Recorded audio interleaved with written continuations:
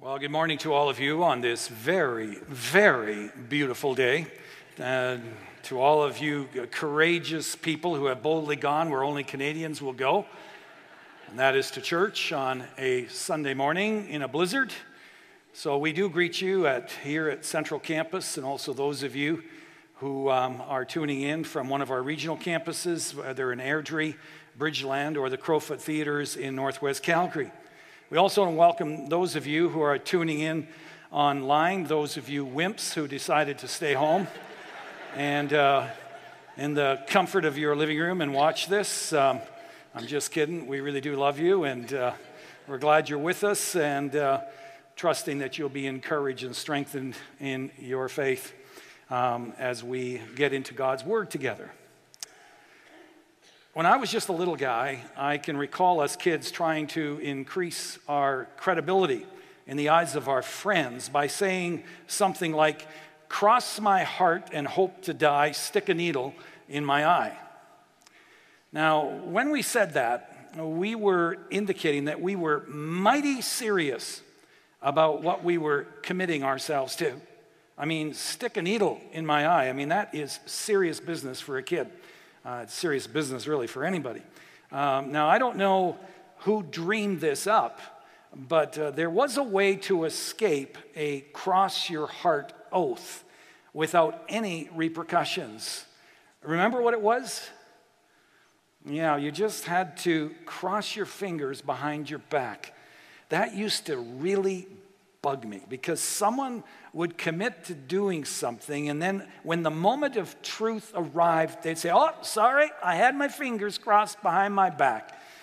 Unfortunately, this finger-crossing practice didn't end at childhood. It moved its way into adolescence and then into adulthood. And unfortunately, there are a significant number of people today who seem to have their fingers crossed a lot. In my late teens, I worked as a foreman in my dad's construction firm. I can still remember pleading with a drywaller that we really needed him to show up on Monday morning and finish the work that he had started weeks before and then had abandoned for a period of time, because the wood finishers were coming in on Wednesday to hang doors and the window casings. It was important that his work get done first. He looked me straight in the eye and he said, "Henry, I swear on my mother's grave, I'll be there Monday morning. You have my word." Well, Monday came and went. So did Tuesday. So did Wednesday. He finally showed up on Thursday. His word didn't mean much, and swearing on his mother's grave didn't seem to change anything. Whether it's famous athletes like Lance Armstrong and Tiger Woods, whether it's corporate and bank CEOs or politicians and government officials, or whether it's church leaders, everywhere you look today, it seems deceit is rampant. William Backus, a Christian psychologist, in his book, Telling Ourselves the Truth, he cites research, and I'm not making this up, that indicates, after some very in-depth study, that the average person lies around 200 times a day.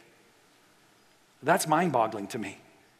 Now, of course, some of those, they indicated, are little white lies that we sometimes don't even know how to avoid, like when a wife turns to her husband and says, "So does this dress make me look fat?" So, you can understand some of those tough situations we find ourselves in from time to time. But overall, most of our lies are just that. They're lies. Another research study a few years back asked people under what circumstances it was okay to lie. The conclusions were astonishing. 20% said making more money is enough justification to lie. 25% said lying to make yourself look better is okay. 30% said it's okay to lie on your application, your job application. 46% said they knew of a friend who cheated on a spouse. And 60% said it's okay to lie to save yourself embarrassment.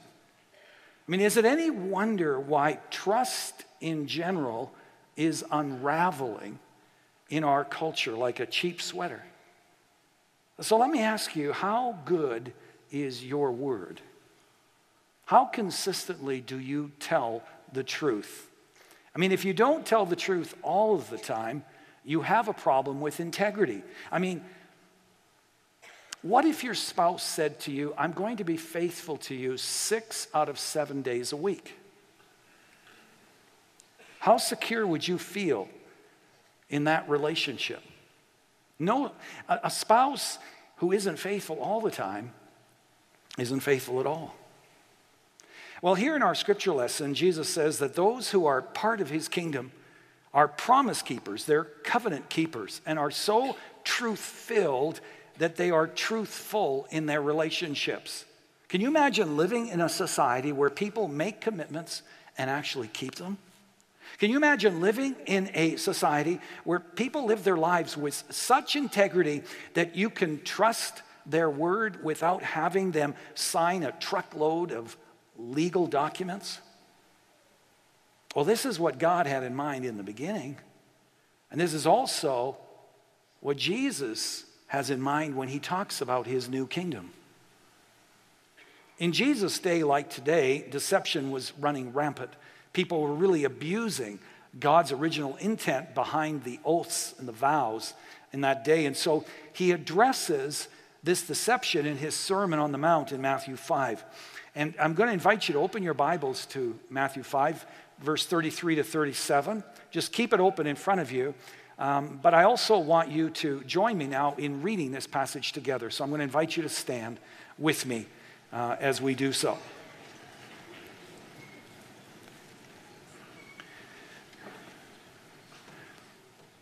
Again, you have heard that it was said to the people long ago, do not break your oath, but keep the oaths that you have made to the Lord. But I tell you, do not swear at all, either by heaven, for it is God's throne, or by the earth, for it is his footstool, or by Jerusalem, for it is the city of the great king. And do not swear by your head, for you cannot make even one hair white or black. Simply let your yes be yes, and your no, no. Anything beyond this comes from the evil one. Let us pray.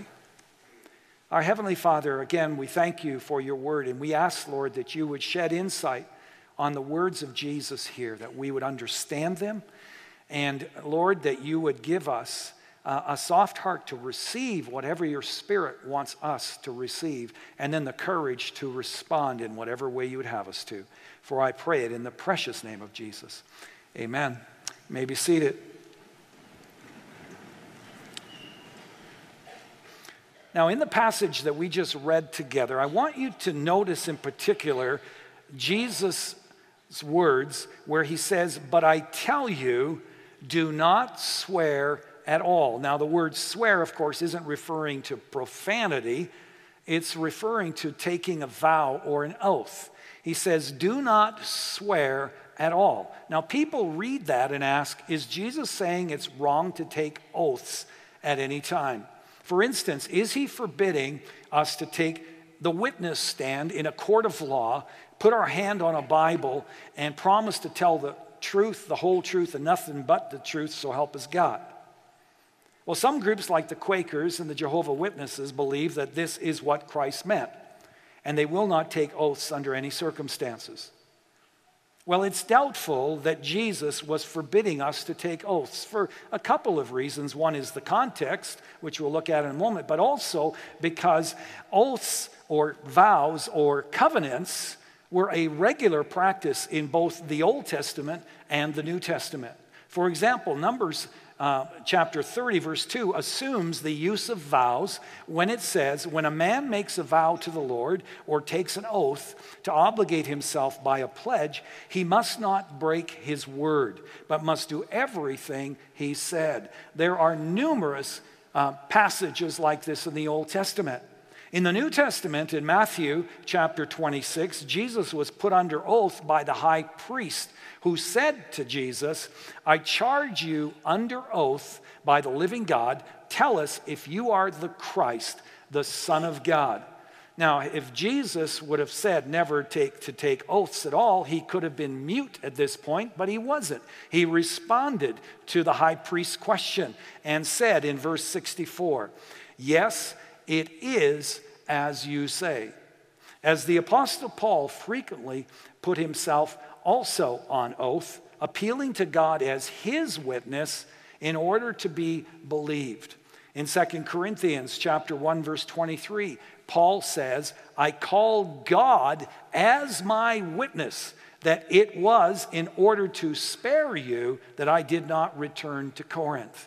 In Galatians chapter 1, verse 20, he writes, "I assure you before God that what I am writing you is no lie."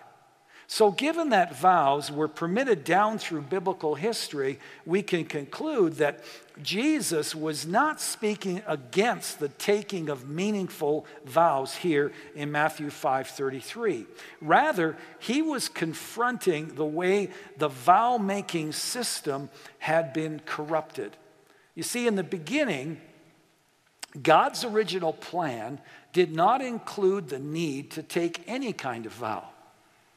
In the same way that God's original design for marriage did not include the need for divorce, or, as we talked about over the last couple of weeks, the bill of divorcement.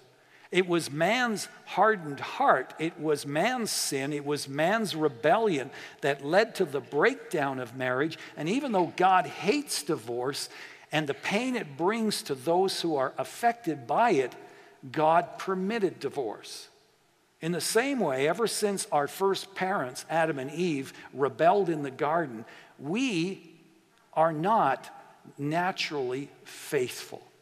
We are not naturally honest in our dealings. We are not naturally truthful in our speech.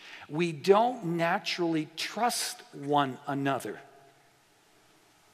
If we did, we wouldn't need oaths or legal documents or any of the other stuff we do. But you see, we aren't naturally faithful.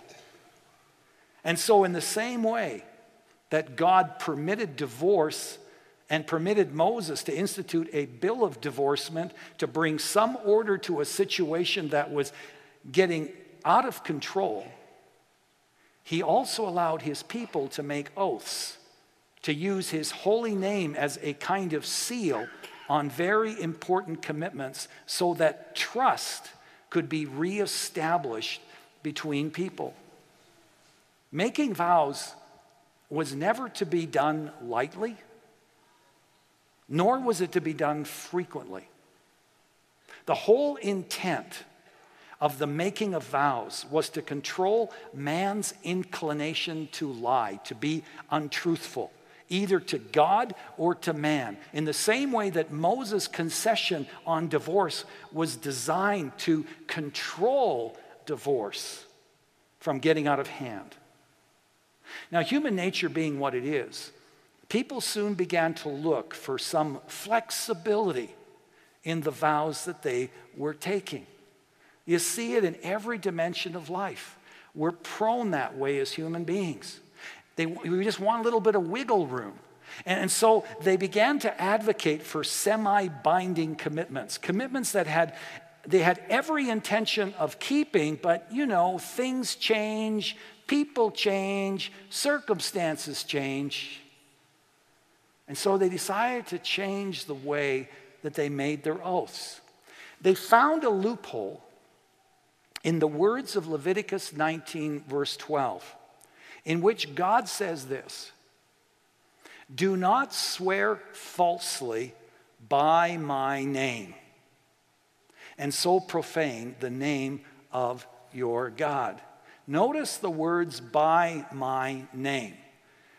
Now, the religious leaders of that day interpreted this to mean that if you took a vow in God's name, you had to keep the vow because God became a partner in the transaction. However, if you took a vow by any other name, then God had nothing to do with the transaction. And guess what? Your vow could be broken without any significant consequence. You know, we saw this played out in our home years ago when our boys still lived with us. As you can well imagine, there were times when they tried to keep the truth from me. And sometimes it was just to fool me into believing that something terrible had happened when in fact it hadn't. Like, you know, they got a speeding ticket, or they were in an accident, or they were expelled from school. And so they would, you know, basically tell me this lie, and I would say, is that true? And they had this very serious look on their face, and they would nod affirmatively, or they would even say, yeah, it is. But if I asked them, is that the truth before the living God? Things changed dramatically. Because they knew that I was serious, because I had just invited God into the conversation, who knows all things and who judges what we do. And of course, without fail, they told me the whole truth and nothing but the truth. In fact, when I would say, is that the truth before the living God? They go, oh, every time. I guess I'm going to have to tell you now. Well, the same kind of games were played back in the days of Jesus, as people found these creative ways to evade the truth. If you wanted a loophole, all you had to do was be crafty in the way that you used your words. And they began to rate the seriousness of the vows that they were taking. If a vow was by heaven, well, that was a level 2 oath. If it was by earth, well, earth is further away from God than heaven. That's a level 3 oath. Now, when you think about it, it just sounds silly, doesn't it? And yet, folks, we're doing the same thing today. It may look differently, but we're still finding ways to fudge on our word, to allow wiggle room. I'll never forget being at a wedding where a couple took vows that had so many loopholes in them that they may as well not have taken any vows at all. One line that really stood out to me was, I promise to love you until my love ends.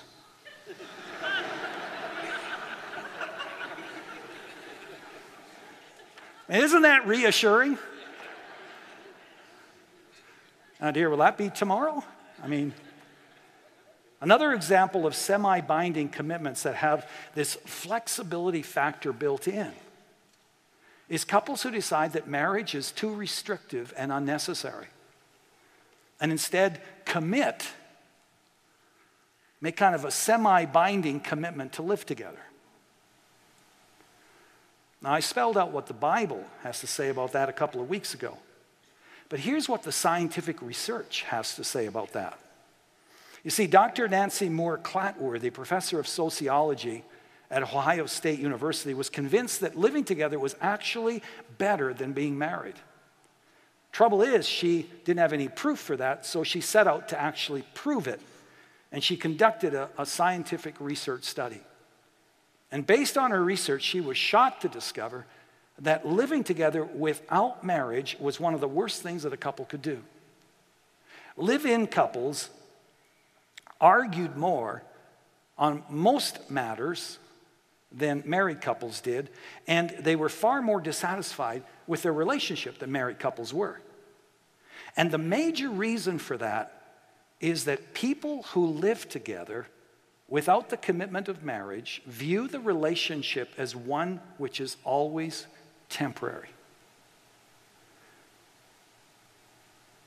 And as a result, they can never fully trust each other or fully give themselves to each other. I mean, why should I give myself to you if tomorrow you can walk right out of this relationship without any consequences? Why should I trust you with my most intimate self if I don't know whether you'll still love me and stay with me once you know the real me?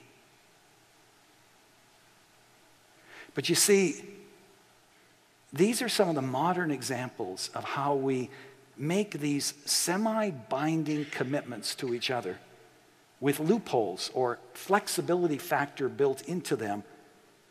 And of course, we reap the results of doing so.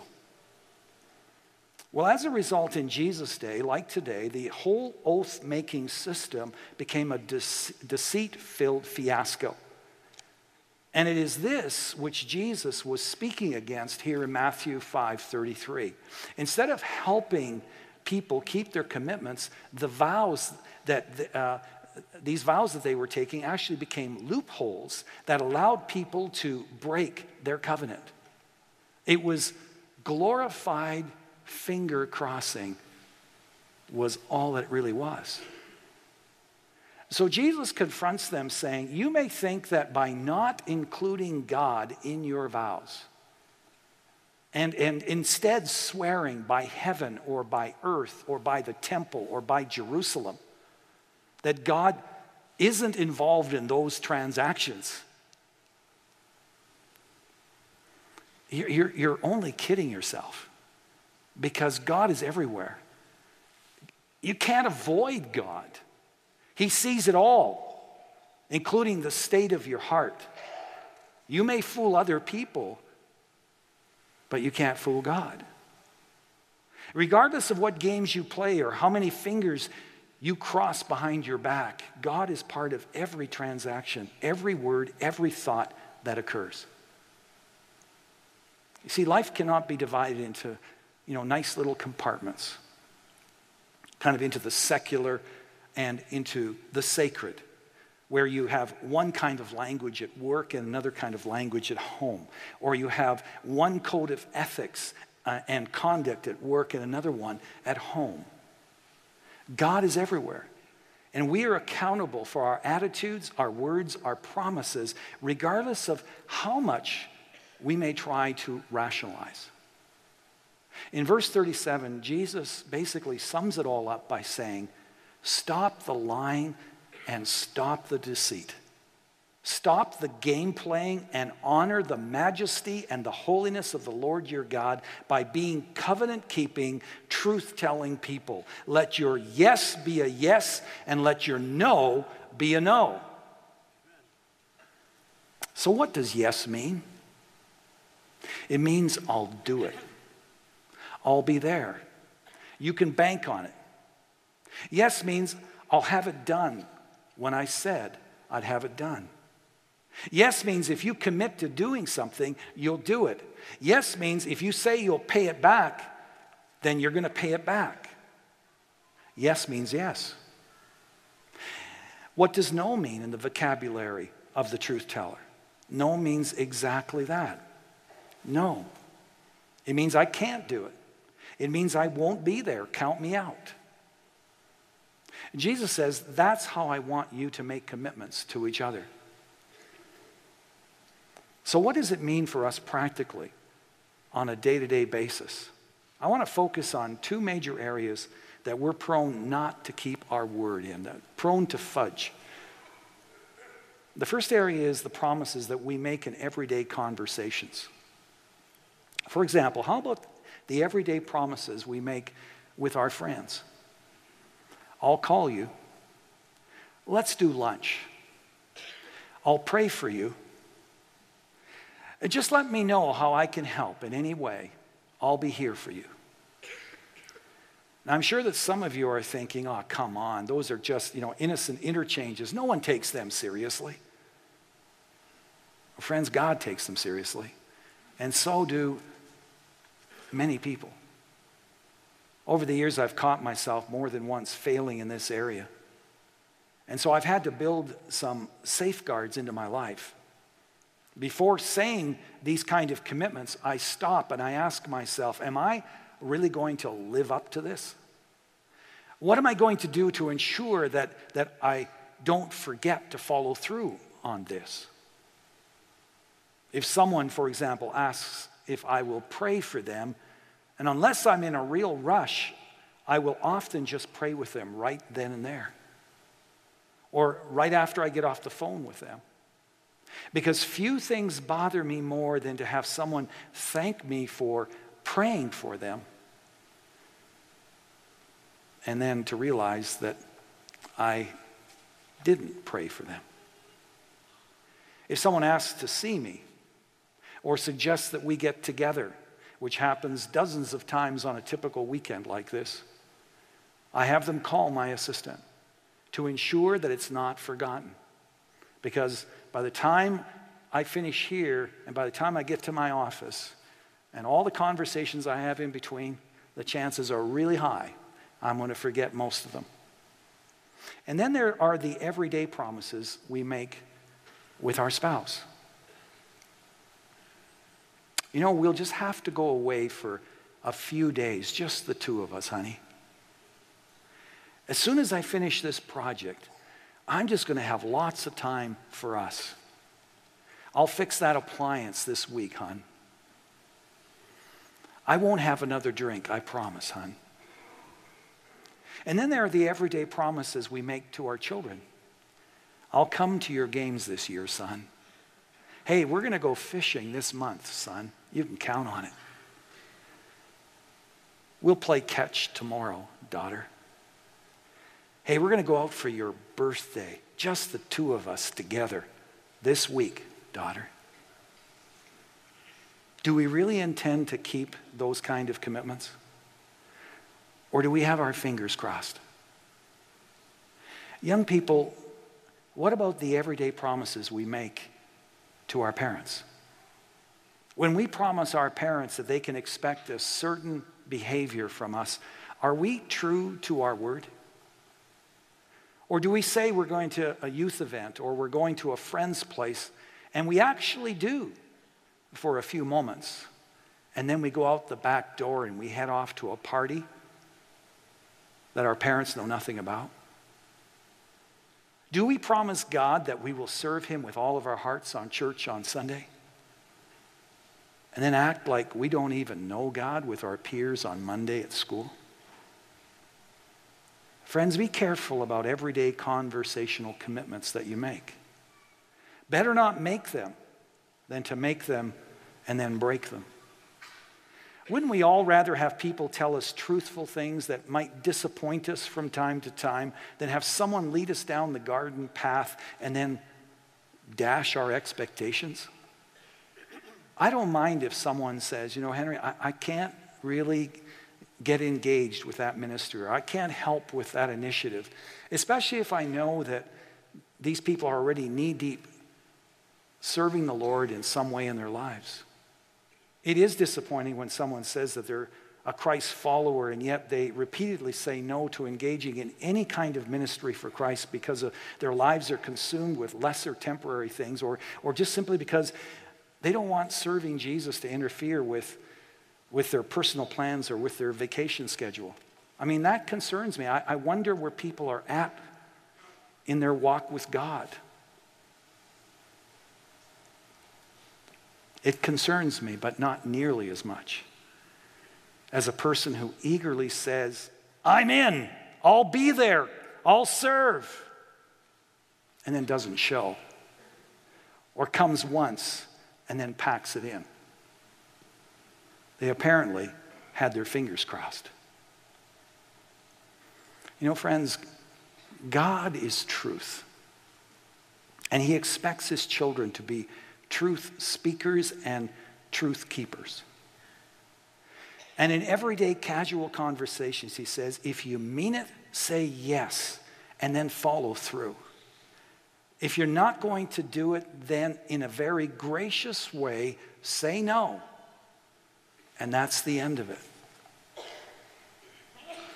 A second area that we are prone not to keep our word is the formal vows that we make. Now, as I pointed out earlier, the Bible affirms the usefulness of making formal vows. But before you make them, the scriptures tell us to remember, to be serious about them. Saul says in Ecclesiastes 5 verse 4, when you make a vow to God, do not delay in fulfilling it.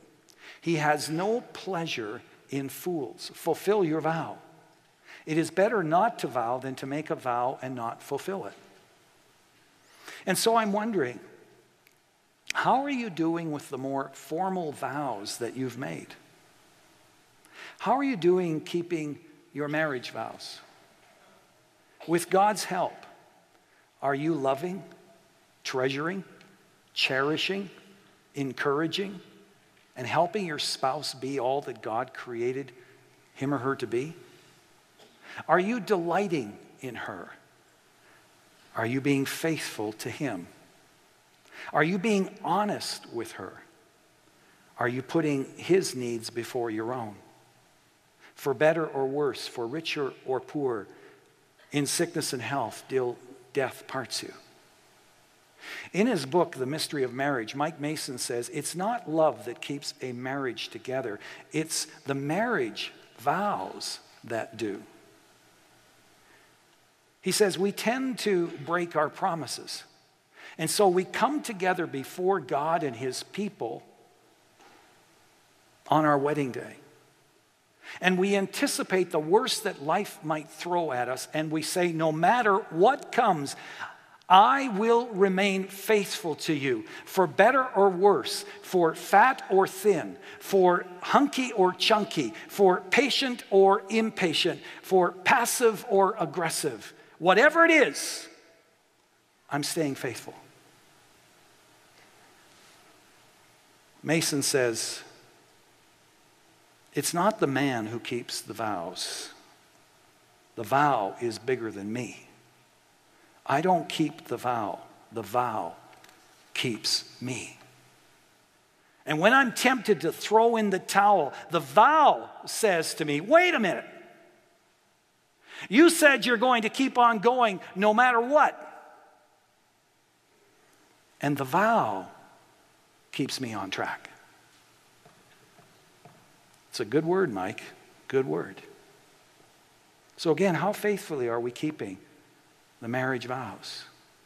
And again, it's not just about being faithful, as important as that is.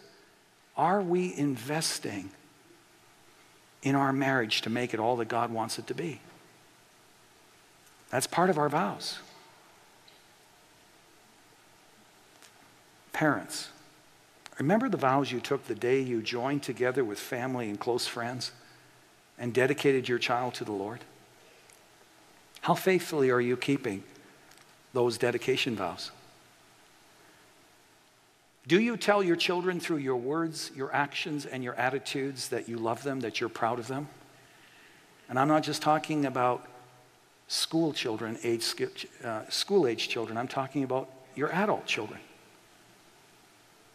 Do you spend quality time with them and give them your undivided attention?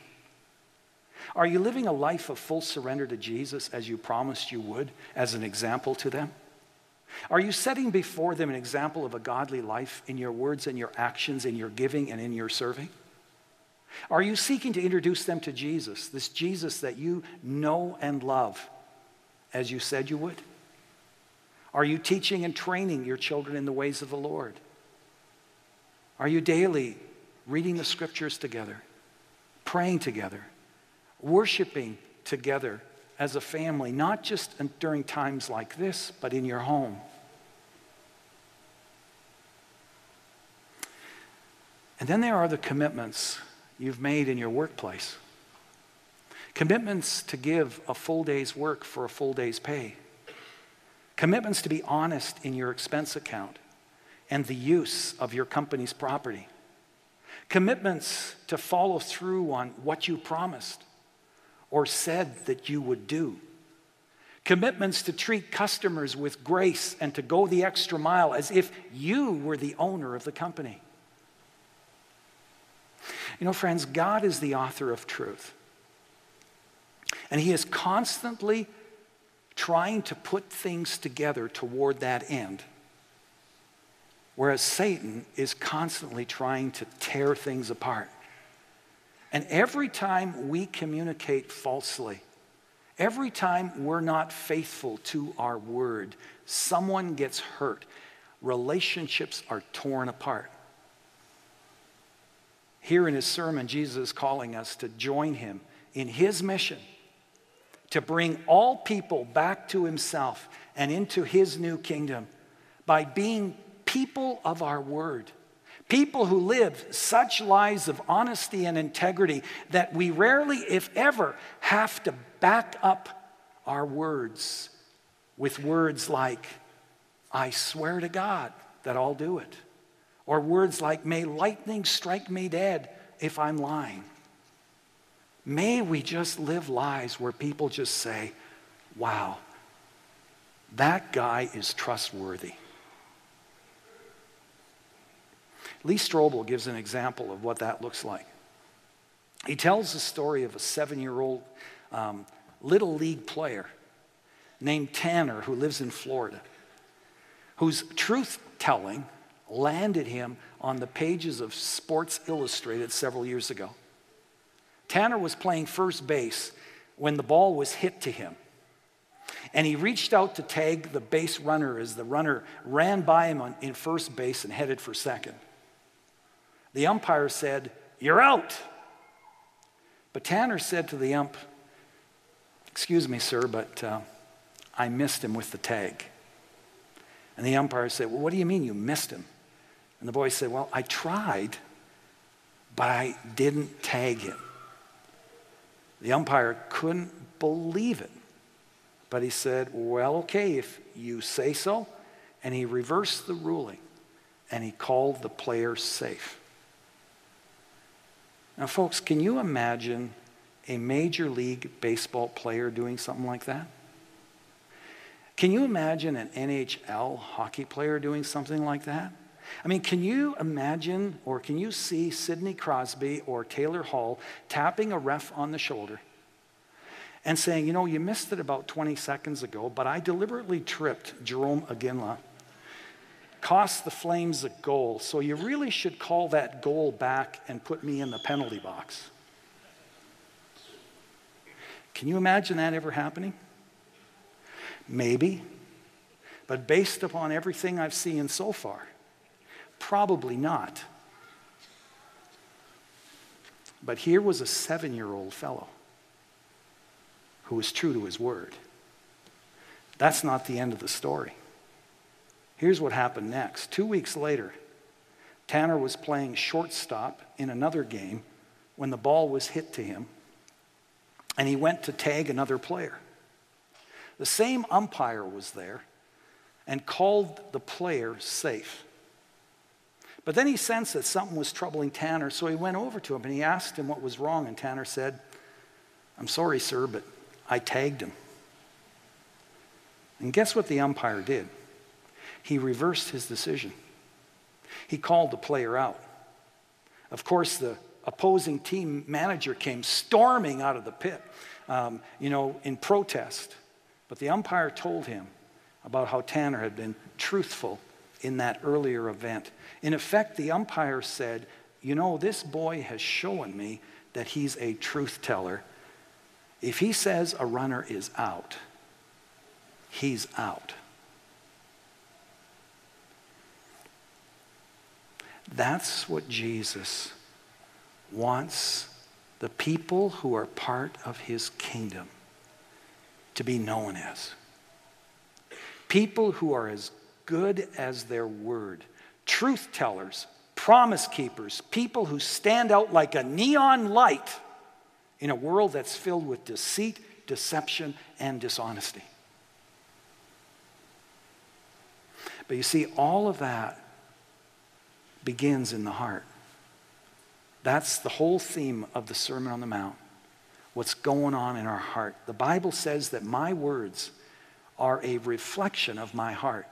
Proverbs 16:23 says, "A wise man's heart guides his mouth." Oh yes, we can all fake it for a period of time, but eventually in those unguarded moments, what comes out of my mouth reveals my character and the state of my heart. When I lose my temper, when I overreact to criticism, when I say something in an unloving way, when I break a promise, when I don't follow through on a commitment that I've made, I may try to convince myself and others that that isn't me. But the truth is, it is me. It's a reflection of the state of my heart and also a reflection of whom I'm trusting in that moment in time. The problem is not my tongue, it's my heart.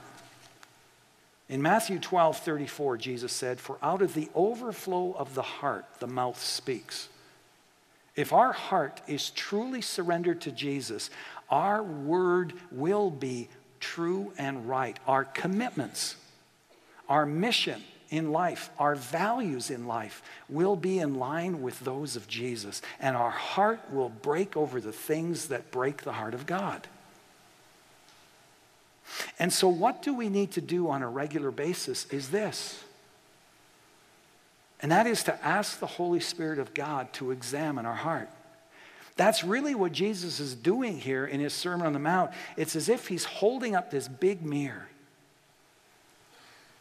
And he's having us have an honest look, not so much at our external behavior, but to have an honest look at the state of our heart. If we don't like what we see, we need to humble ourselves. We need to admit that something is wrong inside, and we need to repent. We need to admit our sin and our need for God's help, not only to forgive us, but to make us into his image. And when we ask him to do so in faith, Jesus will not only invade our lives, but he will begin to transform us from the inside out by living his life of love and joy and peace through us. But that's going to require that we keep trusting him. That's going to require that we keep seeking to please him alone. So how can we know when we're not trusting the Lord? How can we know when our focus has shifted from pleasing God to pleasing others? Well, when we find ourselves competing, when we find ourselves comparing, when we find ourselves slandering other people or gossiping or manipulating or controlling or lying or exaggerating, we can know that we've stopped trusting and we're into the realm of trying to do it in our own strength. We can know that our focus has shifted from pleasing God to pleasing other people and trying to win the applause of other people. And so my question in closing is, when it comes to this matter of truth-telling and keeping your word, are you trying or are you trusting? Proverbs 3, 5, and 6 challenges us to trust in the Lord with all of our heart. And as we do, as we surrender our lives to Jesus and make him the object of our highest affection, we'll know Jesus and begin to think like Jesus. And the more we know and think like Jesus, the more his words, his character, his life will be lived through us. You know, when I think about the vows, I'm reminded that our God is not only a covenant-making God, but also a covenant-keeping God. He doesn't remain commitment-free.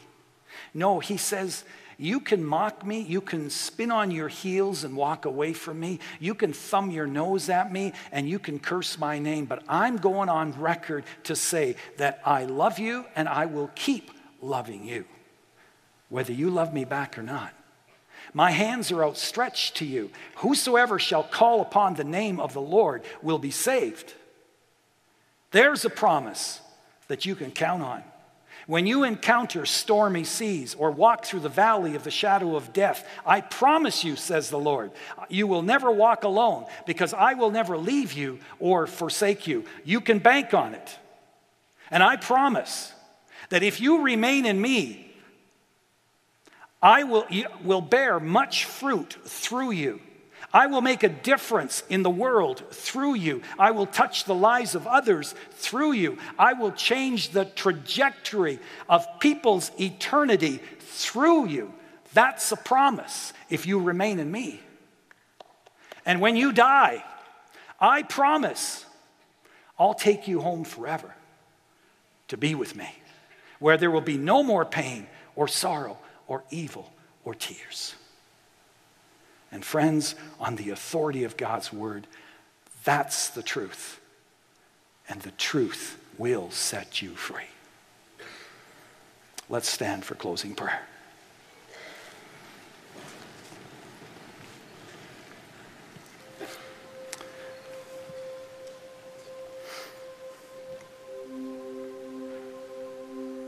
Heavenly Father, thank you for not being a commitment-free God, but for being a covenant-keeping God. You see each of our hearts, and you see what's true in us, and you see what's false. You know the lies that we live. Lord, we want to be truth speakers. We want to be covenant keepers. And so we ask for your forgiveness for our hypocrisy, our dishonesty, our lying, our shallow commitments to you and to others. Lord, I ask that you would bring healing to all those lives, those relationships that have been hurt, that have been torn apart because of our deceit. As we leave here, we know that we are not leaving alone. And that is because you promised to be with us. And Lord, in like fashion, I pray that all who call you Lord, Savior, and King, that they would stop crossing their fingers, that we would be truth tellers and covenant keepers. For I pray it in the precious name of Jesus. Amen. And now may the Lord bless you and keep you. May the Lord make his face to shine upon you and to be gracious to you. The Lord lift up his countenance upon you and give you his precious peace. In the name of God the Father, the Son, and the Holy Spirit. Amen.